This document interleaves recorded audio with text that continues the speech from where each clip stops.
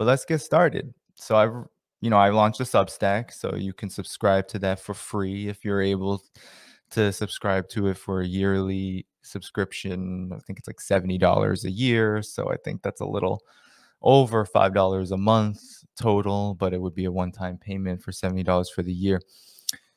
You can catch that all in the description, but I have been publishing quite frequently because first of all, I definitely appreciate Substack's format. I'm kind of late to the game, but it definitely is more user friendly. A subscriber was uh, really encouraging in terms of getting it started. And so I appreciate you all for supporting my work and helping motivate me, honestly, to engage in some of these platforms. Of course, I understand the contradictions with Substack.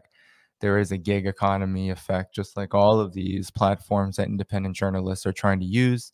But nonetheless, we appreciate your support. I appreciate your support. And so I've been publishing quite frequently on there. I'm trying to make sure that it aligns with the Patreon. And my last few articles, I think, will be the topic of today's live stream. You know, first and foremost, there's been a lot of conversation of this movie, Don't Look Up. So I had to watch it. I mean, first of all, I'm not much of a pop culture person. I am kind of in my personal life, but and I do actually that's not true. I've commented on it quite a bit, right, in my writing and in my analysis.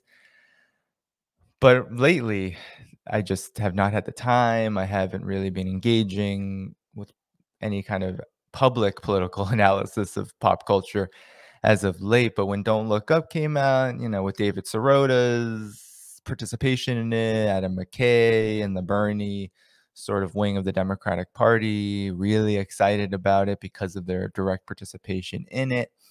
I had to see what was up because I've been saying this for a while, but the Bernie sort of wing of the Democratic Party seems confused right now, very much in a state of political stagnation, ideological stagnation.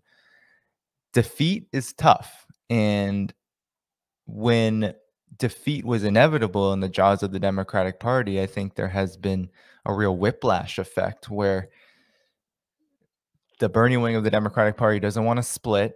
They don't want to detach themselves from this electoral apparatus, this corporate apparatus completely. But yet the method, right, the strategy of attempting to carve out space within a corporate party directly hostile to your interests doesn't work either. So it's this kind of limbo effect that we're seeing, which I think just speaks to the greater political decay of the system that we are undergoing. And really, there's nothing more indicative of this than Don't Look Up. So I'm going to share my screen to pull up the article. I'm not going to read it word by word. I'm definitely not going to do that. But I'm going to go over some key points. I'll probably make this into an audio segment because I have in the past, for subscribers to my Patreon, I have in the past made articles in audio format. And since the holidays, especially, it's kind of around since Thanksgiving, I haven't been able to do this because of all the travel, managing family stuff, and then also managing writing. It just wasn't in the cards, and also managing this program. But generally, that's something I try to do. So I think what I'm going to do is I'm going to review these articles. I'm going to analyze. I'm going to talk about them. And then I'll make this into an audio format as well so folks can listen to it. So I'll put that up on Substack and on Patreon, and you guys can listen to it publicly as well. So let me actually just turn my computer a little bit so I can see it a little bit better. Hold on one second.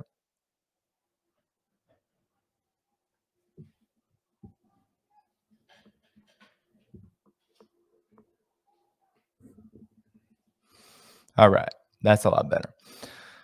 So let me just share the screen. So Don't Look Up. Let's talk about it. I I was excited to watch it because I mean, for me, I'm actually really into this state of stagnation that the Bernie wing of the Democratic Party is in because it's the reality and no one's saying it, right? There's been a lot of critique of the squad. There's been a lot of um hold on one second. So there's been a lot of critique of the squad. There's been a lot of anger with Bernie Sanders, but no real analysis of why. Why is this phenomenon such an utter failure at this moment? And the excitement that was generated out of it, right? You do have a new kind of generation of young people who are very motivated to do something and are actually very curious in socialism. Right? That's a very good thing. But no one's analyzing why the Bernie wing of the Democratic Party seems to be paralyzed, seems to be unable to detach themselves from the Democratic Party and organize a real political vehicle, an alternative to it in order to forward the interests of the working class, and why it just doesn't seem like the squad or Bernie Sanders is able to do anything. I mean, it's so obvious that the squad and Bernie Sanders are hampered by a hostile capitalist apparatus, the state, that the stage of capitalism that we're in really has necessitated and required a deep level of political and economic repression so that endless austerity and war are the only pathways forward for this system. And I think as we go along in this new year and into subsequent years, it's going to be so important to look at this current historical moment objectively, to detach ourselves from this celebritification, right, of Bernie Sanders or the squad or anyone else in the Democratic Party, and look at why these forces are ultimately not just incompetent, but really sheepdogging people into the Democratic Party and strengthening and be making the system more effective by channeling all of this massive frustration and this growing progressive and leftist sentiment into what is the political graveyard of the left. That is the Democratic Party, and that's been the history. And this was known well before, and we'll get into this later, well before 2016, 2020, well before those elections. This was just fact, but yet the strategy has been the same, and it's one that doesn't seem like it's going to be abandoned. But nonetheless, let's go into the article, shall we? So Don't Look Up. I personally I enjoyed Don't Look Up. I thought that it was relatively well done. Did have its lull periods. I was a little bored, I must say, around the two-thirds period. I think it really dragged out the climax, right? The end. Um, it was very Hollywood, right? So you have the romance aspect of it. So you have, right, Leonardo DiCaprio's character, Dr. Mindy, he cheats on his wife and this sort of thing, and he becomes a big celebrity. I actually enjoyed that from a Hollywood perspective.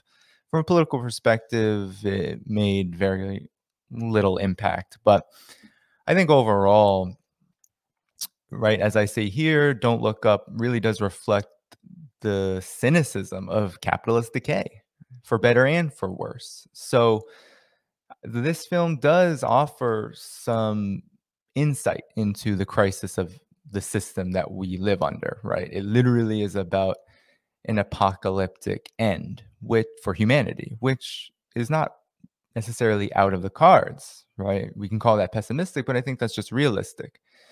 That there are both military, environmental, and economic threats to humanity. We're literally in the midst of a devastating pandemic. There are going to be more.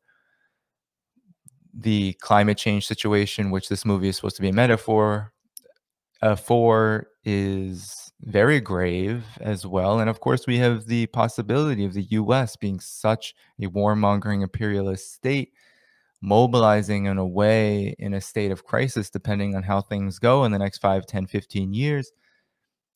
We may see another nuclear situation because of how rabidly desperate the US is to maintain its hegemony. So, nonetheless, this capitalist decay that's reflected in the movie does have some helpful insights, right? In the way that the Pentagon chief, I think it's the Pentagon general, is portrayed in the movie, the way that the president, who's played by Meryl Streep, is portrayed in the movie. There are some helpful insights into just the callousness, the greed, and the utter, uh, right, the utter and insufferable exploitation, and how that exploitation is then reflected in how the ruling class behaves, right? How the intense drive for profit is indeed influential on political behavior, social behavior, and we see that in the film. So there's a really big debate about this film, as I talk about in the article, that we have people on the progressive side of the political spectrum trying to shake liberals, neoliberals, and shake all the critics and say, hey, this movie is honest. This is what the situation is. If we don't address climate change, we're all going to die. This film does a great job in portraying this, right? And establishment politicians and corporate donors in the film really do lack interest and are opportunistically searching for ways to both avoid the crisis and profit from it. And the state is brutal, right? So the uh, uh, the young woman here, oh, what is her name? I forget the character's name now, but she is really the one who discovers this. She's a PhD candidate, and she is, oh, warning, this is spoiler alert. So if you don't want to hear this, I'm sorry, but there are some spoilers. So anyway, in the film, she is the one who discovers the comet that's going straight towards Earth, and she is kind of like a millennial who is very idealistic. She is more political than Dr. Mindy, her teacher, right? There's some generational commentary there. He's kind of like Generation X or whatever. And she's a millennial who is really concerned about the injustice of everything, and she's getting burnt out, and she's the one who's targeted, though, right? She's taken away by the FBI on several occasions because of how she leaked the secrets of the comet after they had this secret meeting with the president and her entourage. So she's, I think, supposed to represent sort of like the idealistic Bernie wing of the party.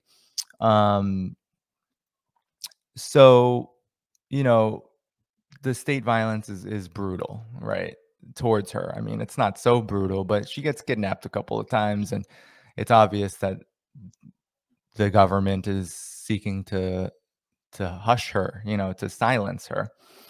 Kate Dibiasky. Sorry about that. So that's the character, Dibiasky, and it's named after her, the Dibiasky comet. So, celebrity culture is a big theme in the film. What's her face? Oh man, I can't stand her, so I always forget her name. Ariana Grande, right? She's in the film and she represents sort of this ultra celebrity culture in the corporate media. There's a lot of commentary about how it really is just tabloid. There's an avoidance of the discussion of real pressing problems. Some people interpreted this as incorrect because the corporate media was almost like a joke, like it was just some talk show 24/7 news reporting, which in some ways I think there was more accuracy to this film's depiction than not. But I could see where there was an underplay, there was almost like a downplaying of how the corporate media actually does spread fear, like intense fear in the population, and is really just interested in war, spreads the Pentagon's message, spreads the CIA's message. There was a real underplaying of that, a minimization of that, right? It was all just like, oh, we're going to talk about celebrity stuff all the time. And that's just, that really isn't completely honest. Yes, celebrity culture dominates the corporate media in a huge way, but there is a political agenda that is forwarded through all of it, both the celebrity culture and also the way that news is reported. And I don't have to go into all the reasons why that is. We know that the intelligence apparatus is embedded in places like MSNBC, corporate media outlets like CNN. that national security correspondents for all of these outlets, the big five, the big six media outlets, all come from Washington, D.C. They all come from the military industrial complex and the military state. That doesn't need to be repeated. But there's been a lot of negative reviews of this film. The corporate media came down hard on it. Rotten Tomatoes, all the corporate media reviewers came down really hard on it. They called it complaining and pessimistic, and made some points that I think could be exploited.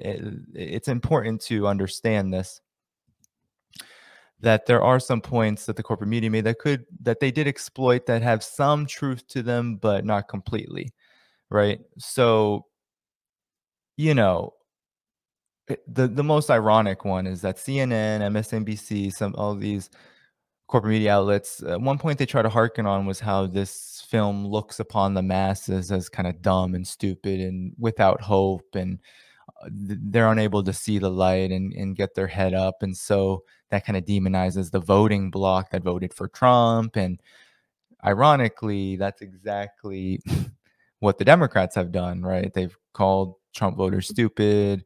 They've called them every name in the book, including Russian assets, and have deplorables, all of those things, and have basically said that they're irredeemable.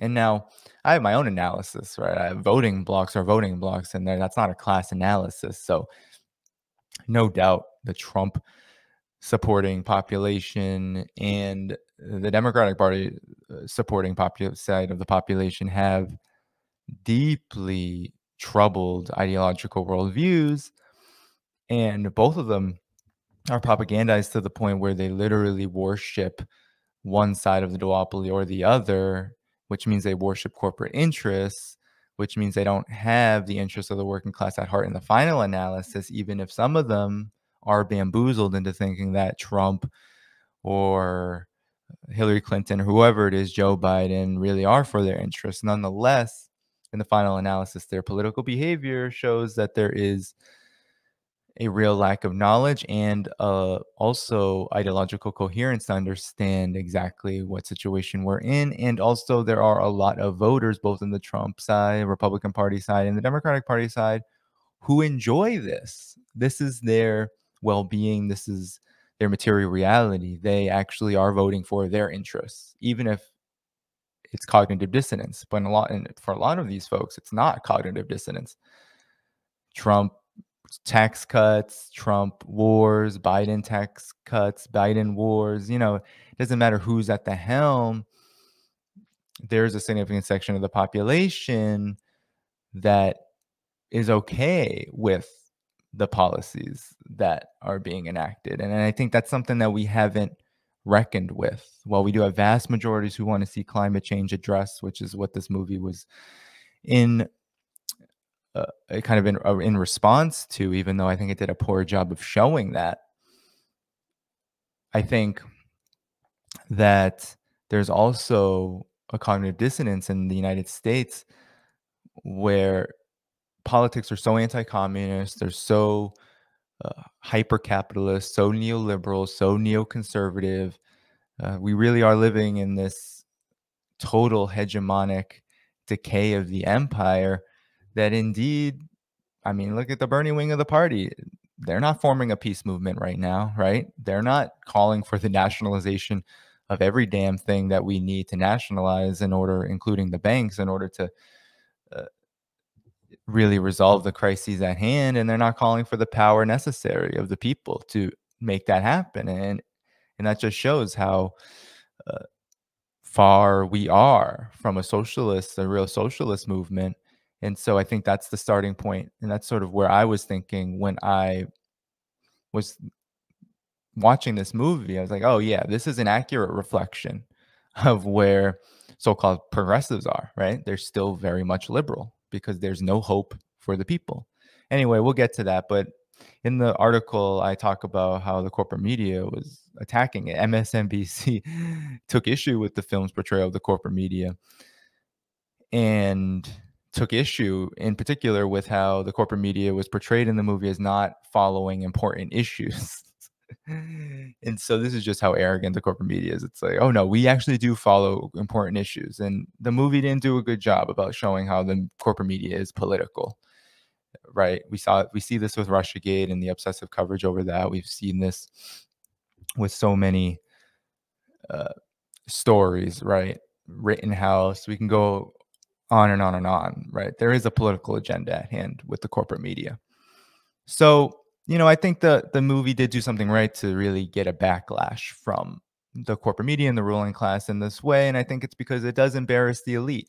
Some people have said that the president in the film, played by Meryl Streep, represents just Donald Trump, and yes, with the son in the cabinet and all of this, there is indeed a huge Trumpian element to it, and that is a limitation of the film. But there were some attempts, I think, with sort of the play on identity reductionism, right? With her being a woman and how much she focused on image and marginalized groups and trying to get representation. I think there was some play on the Democratic Party as well. Now, it was minimal comparison to the Trump comparison.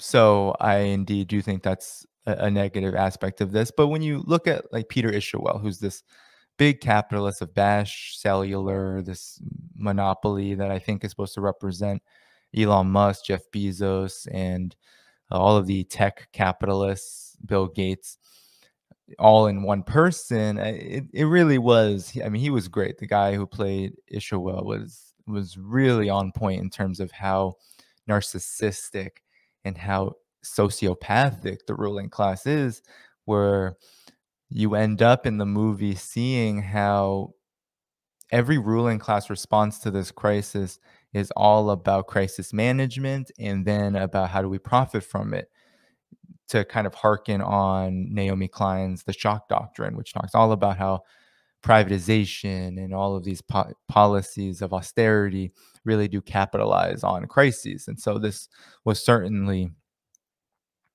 a demonstration of the self-serving behavior of the ruling class. And I think that was the strength of the film. But the film was liberal in political character, painfully liberal in a lot of ways. And that's the thing that I dislike the most about it.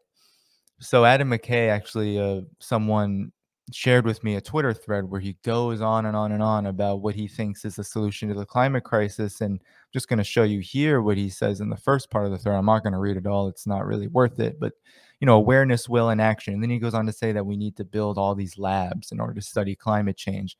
It's like, what? You make this whole film about the urgency of the moment, which, if you think about a comet heading towards Earth that's going to hit in 6 months, I don't think a lab is going to solve that.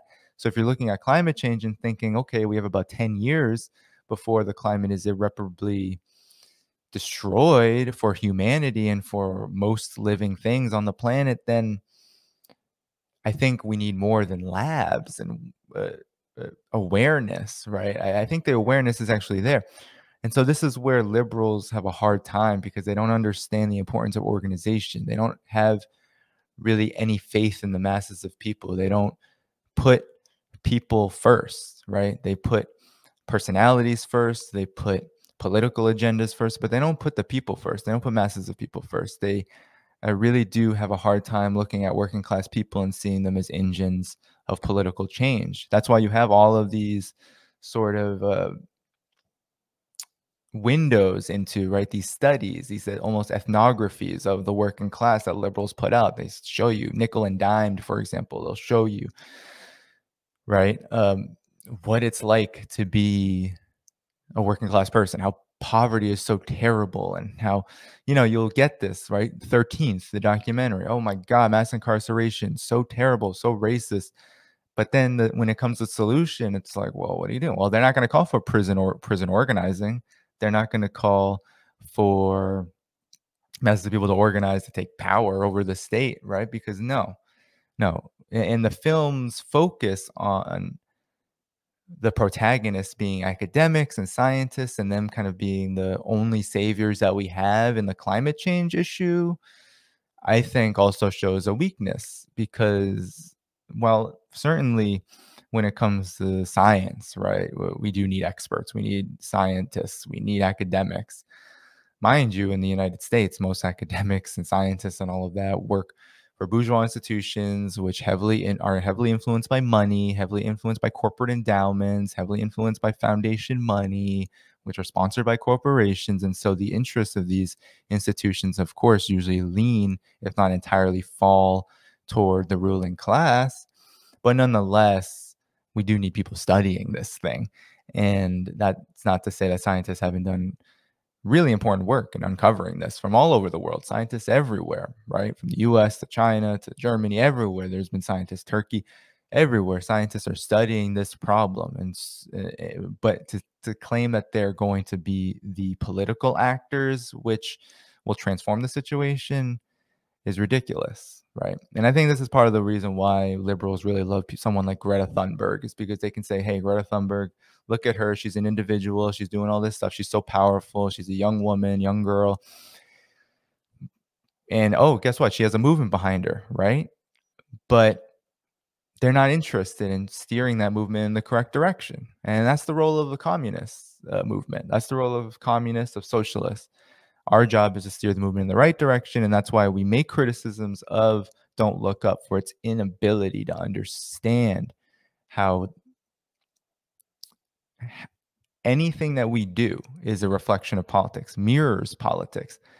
We cannot avoid the fact that climate change, no matter how much we analyze it as this huge problem and understand it as this huge problem, unless we forward an alternative and build power among ordinary people who are struggling just to damn survive in the United States and around the world, right? Who are ravaged by war and the most brutal forms of capitalist exploitation and of state repression. Unless we organize, unless we educate, then we ultimately will never come up with a political program that can galvanize people and create the institutions that we need to really overthrow this system. And liberals don't want to overthrow this system, so they portray people like in Don't Look Up as just dumb. They don't understand. They can't understand. They're so distracted.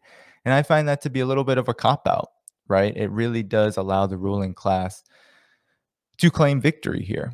And that's why the corporate media was able to drag this film, right? They were able to drag it because I think there was an understanding that this film may not hit the movement, right? It may not hit people who are already there in a way that moves them forward. It'll just kind of keep them in place. Yes, we know the ruling class is bad. Yes, we know climate change is a disaster. And oh, yes, we also know the movement isn't where it needs to be right now. So we'll just kind of leave the theater or the stream or wherever we were watching and say, all right, on to the next day, right? It's not really an agitational film. It doesn't really get us to do something concrete. So awareness is privileged, right? That's all there is. And it's a cynical message uh, because it shows that powerful elites are really both the root of the problem and also the only possible solution, right? Changing their behavior is the only solution. But guess what? They fly away in a spaceship when the world is destroyed anyway. So you get the message that you can't do that either. So you got nothing. That's a dangerous message, right? And that's a real critical issue that I have with the film. And it makes sense, right? So I put this into context. The US left has been violently suppressed by the state. There has been a consolidation of the elites around a program of endless austerity and war, which produces unprecedented levels of despair and alienation. And we know that movements across the board, from Black Lives Matter, the environmental movement, Occupy Wall Street, they've been unable to arrest the race to the bottom. But there has been a big shift in consciousness, which wasn't acknowledged in the film, nor were the successes of these movements, however critical we are of them, the successes of those movements in really energizing a new generation of activists to fight it. And we didn't get that. It was just kind of Dibiasky had her cynicism. She was alone. There was no one else. And it was all about this celebrity kind of culture, social media culture. And I'm all for critiques of that because we do spend too much time on social media. We aren't doing all the practical work we need to do. But I think it's a cop out to blame people for that, to really not be able to show how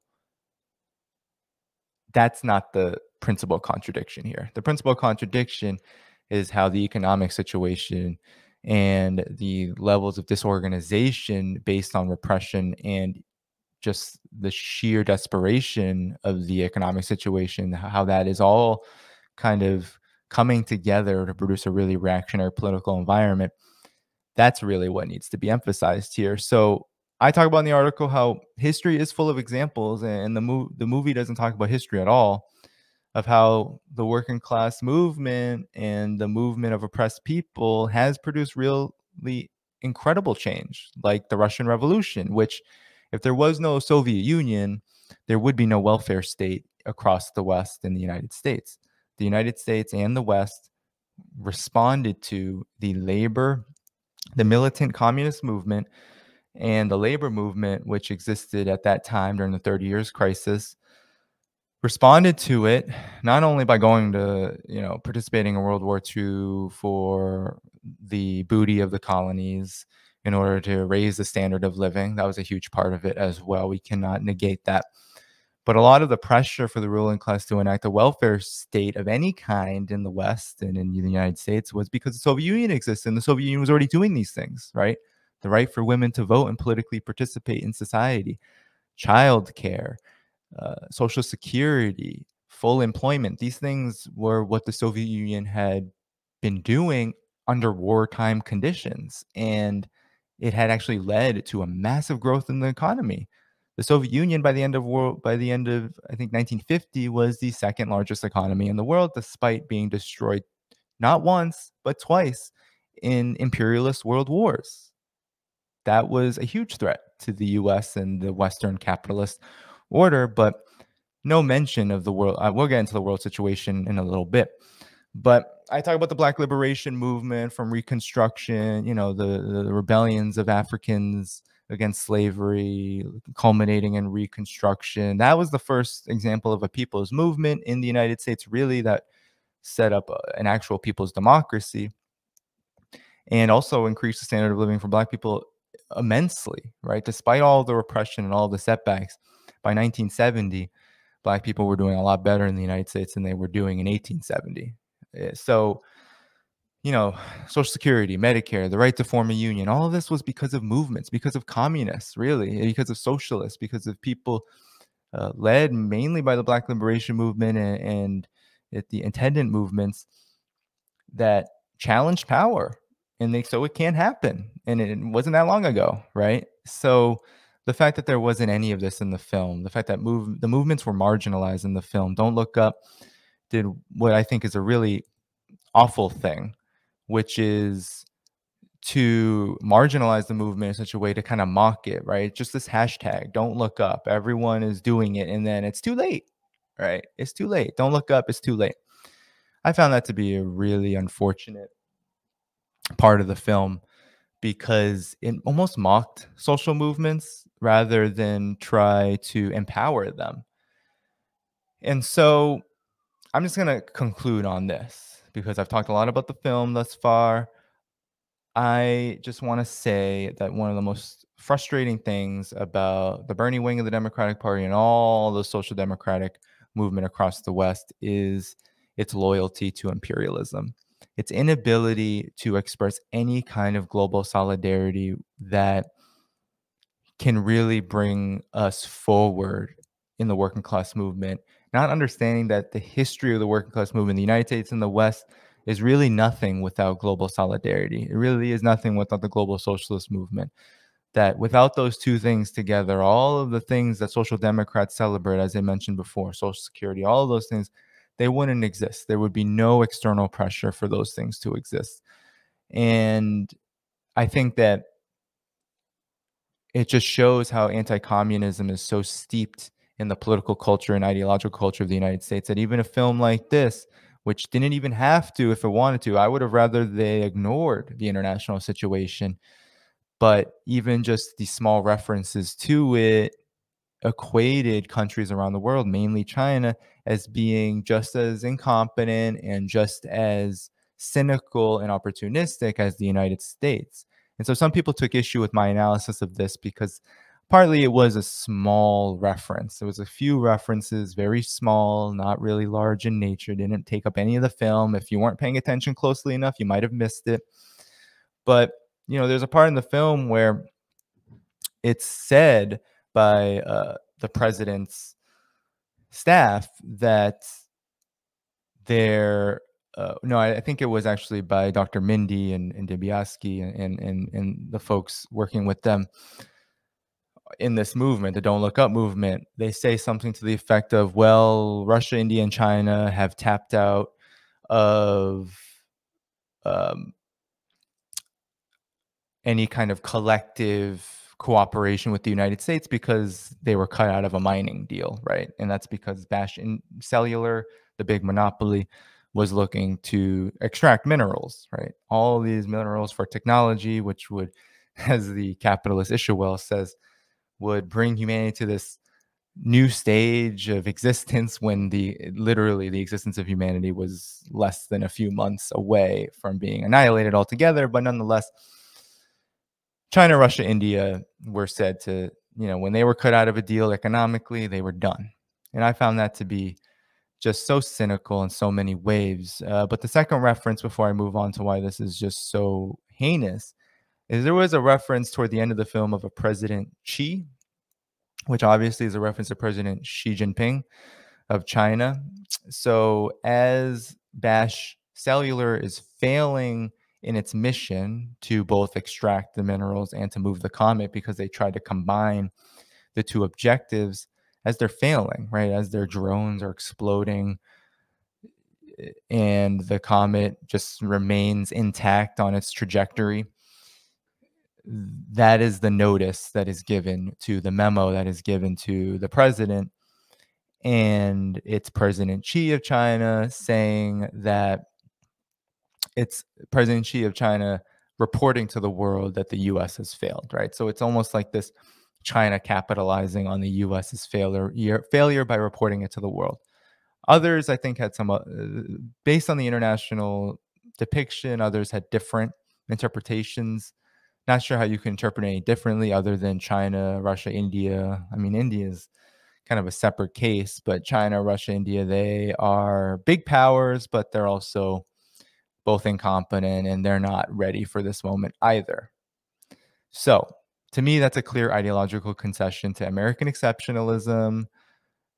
It shows that the US elite is really the only game in town, right? And how dangerous of a message is that? So, I talk about in the article how the facts of life, the material conditions, the reality, tell a different story. If we just look at China, how China is a leader in renewable energy and is going to become carbon neutral by 2060, which would be the fastest path to carbon neutrality, no matter if the United States and the West claim 2050. Still, given China's industrialization path, which really didn't start really since until 70 years ago, but we could really trace that more like 40, 50 years ago. If we look at that fact, then it becomes all too clear that the US and the West have actually gone a much slower route to carbon neutrality, and China is really killing it. It's going at a pace that's unprecedented in history, and that's because of its capacity to produce renewables and to take real policy action, not just to implement renewables and say that's it. No, it's doing it in a planned way so that people's needs as well as the needs of the environment go hand in hand as best that they can in a very difficult world situation. And so that's not acknowledged, right? Because China is literally the world leader in the production of this stuff that we need to transition, and also meet the needs of masses of people. But there we are. And there's no acknowledgement that in China or in Russia, in many respects, although Russian opposition on the right is certainly, I'm sure, has climate denialism in there, but there's not really a political faction with any power in China that denies climate change. And it's just so interesting that given the fact that China is surrounded by one of the biggest polluters on the planet, the US military, with more than half of US bases, creating this kind of noose, as John Pilger described it. Despite the sanctions, diplomatically and economically, despite all of this, even sanctions on a major solar producer in Xinjiang that Biden put into place, I think that was in March during that disastrous March 2021 period. Maybe it was a little before that. But despite all of this, China has pushed forward on the climate issue and is helping regions of the world, Africa, uh, Latin America, with renewable energy. It is actually stepping up its trade in green energy. And the Beijing 2022 Olympics is going to be an incredible display of what China's renewable energy capacity is able to do when it is under the direction of a planned socialist market economy. So there's also no evidence that China is opportunistic in the way that it deals with any major planetary crisis. Just look at COVID-19. China has saved 950,000 lives with its zero COVID policy that has been dragged through the media. But the results are there. Less than 5,000 deaths due to COVID. Omicron is relatively controlled. They're still dealing with the Delta variant, actually. But despite some outbreaks like in Xi'an happening right now, the death situation, the case situation of COVID in China is by far superior to what's happening in the United States. China is literally doing 800 times better, to the point where you have articles like in Forbes recently trying to make up numbers out of whole cloth, saying actually 1.7 million people died in China, and given economist estimates from The Economist with no proof, no evidence. It's only this kind of crass racism, this demeaning yellow peril racism that assumes the worst of China so that we can't learn from this incredible response, this incredibly quick response as well. COVID-19 pandemic, before it was a pandemic, the virus was discovered as a new virus, and boom, 11 days, the genome is out. And you had hospitals built within weeks to help isolate infected folks, right? You had these incredible measures. You had production on a mass scale be repurposed from auto manufacturing, from manufacturing of all kinds to produce PPE, which the United States still doesn't have. Hey, try to go get a test right now for COVID-19 and you might have issues. I know I've had issues with that. So, China eliminated extreme poverty in a rapid time, quicker than any country in the world. It's the first country really in the world to eliminate it altogether. And it did so in 71 years after being one of the poorest countries on the planet at that time, due to imperialist exploitation, foreign domination, as well as feudal, semi-feudal leadership before the revolution. So the film's not about China, but I think it's important to just see how Don't Look Up reflects how these anti-communist prejudices, these anti-China prejudices, this anti-Soviet, this anti-all of it comes together. This Cold War mentality comes together in a film like this to kind of negate any opportunities for global solidarity, which makes the Western left just that much less effective. So I'm going to close the review right now because, in conclusion, the film does a good job portraying the ruling class and its incredibly insensitive, dehumanizing behavior, and the way that the ruling class is just totally motivated by profit, by its own power and greed. And that, of course, is helpful, so to speak, in a mainstream popular film. It is important to kind of get that realism out there in an entertaining way. So I don't really have any criticisms of that beyond the fact that, of course, there were limitations given that the Bernie wing of the party is kind of responsible for this movie, and they have a hard time with the Democratic Party, and they tend to lean more towards the, uh, Trump criticism side of the spectrum. There was a lot of, I think, concessions to white liberal, neoliberal Democrats who don't want to see Bernie politics on the film screen. So this Other than that, the politics in that way are fine, but for me, I think it's just the overall negation of social movement politics, of mass movement politics, of the class struggle, of internationalism, which inevitably makes this film very limited in terms of what it will be able to accomplish. So, with that said, that's the end of the review of the film, and that took quite a while, and I do have to go soon. So, unfortunately, the Joe Biden portion of this will be cut short. But while you're watching, if you haven't liked the stream, please do. So, like the stream, and if you're able to, please do subscribe to my Patreon or my Substack for any amount.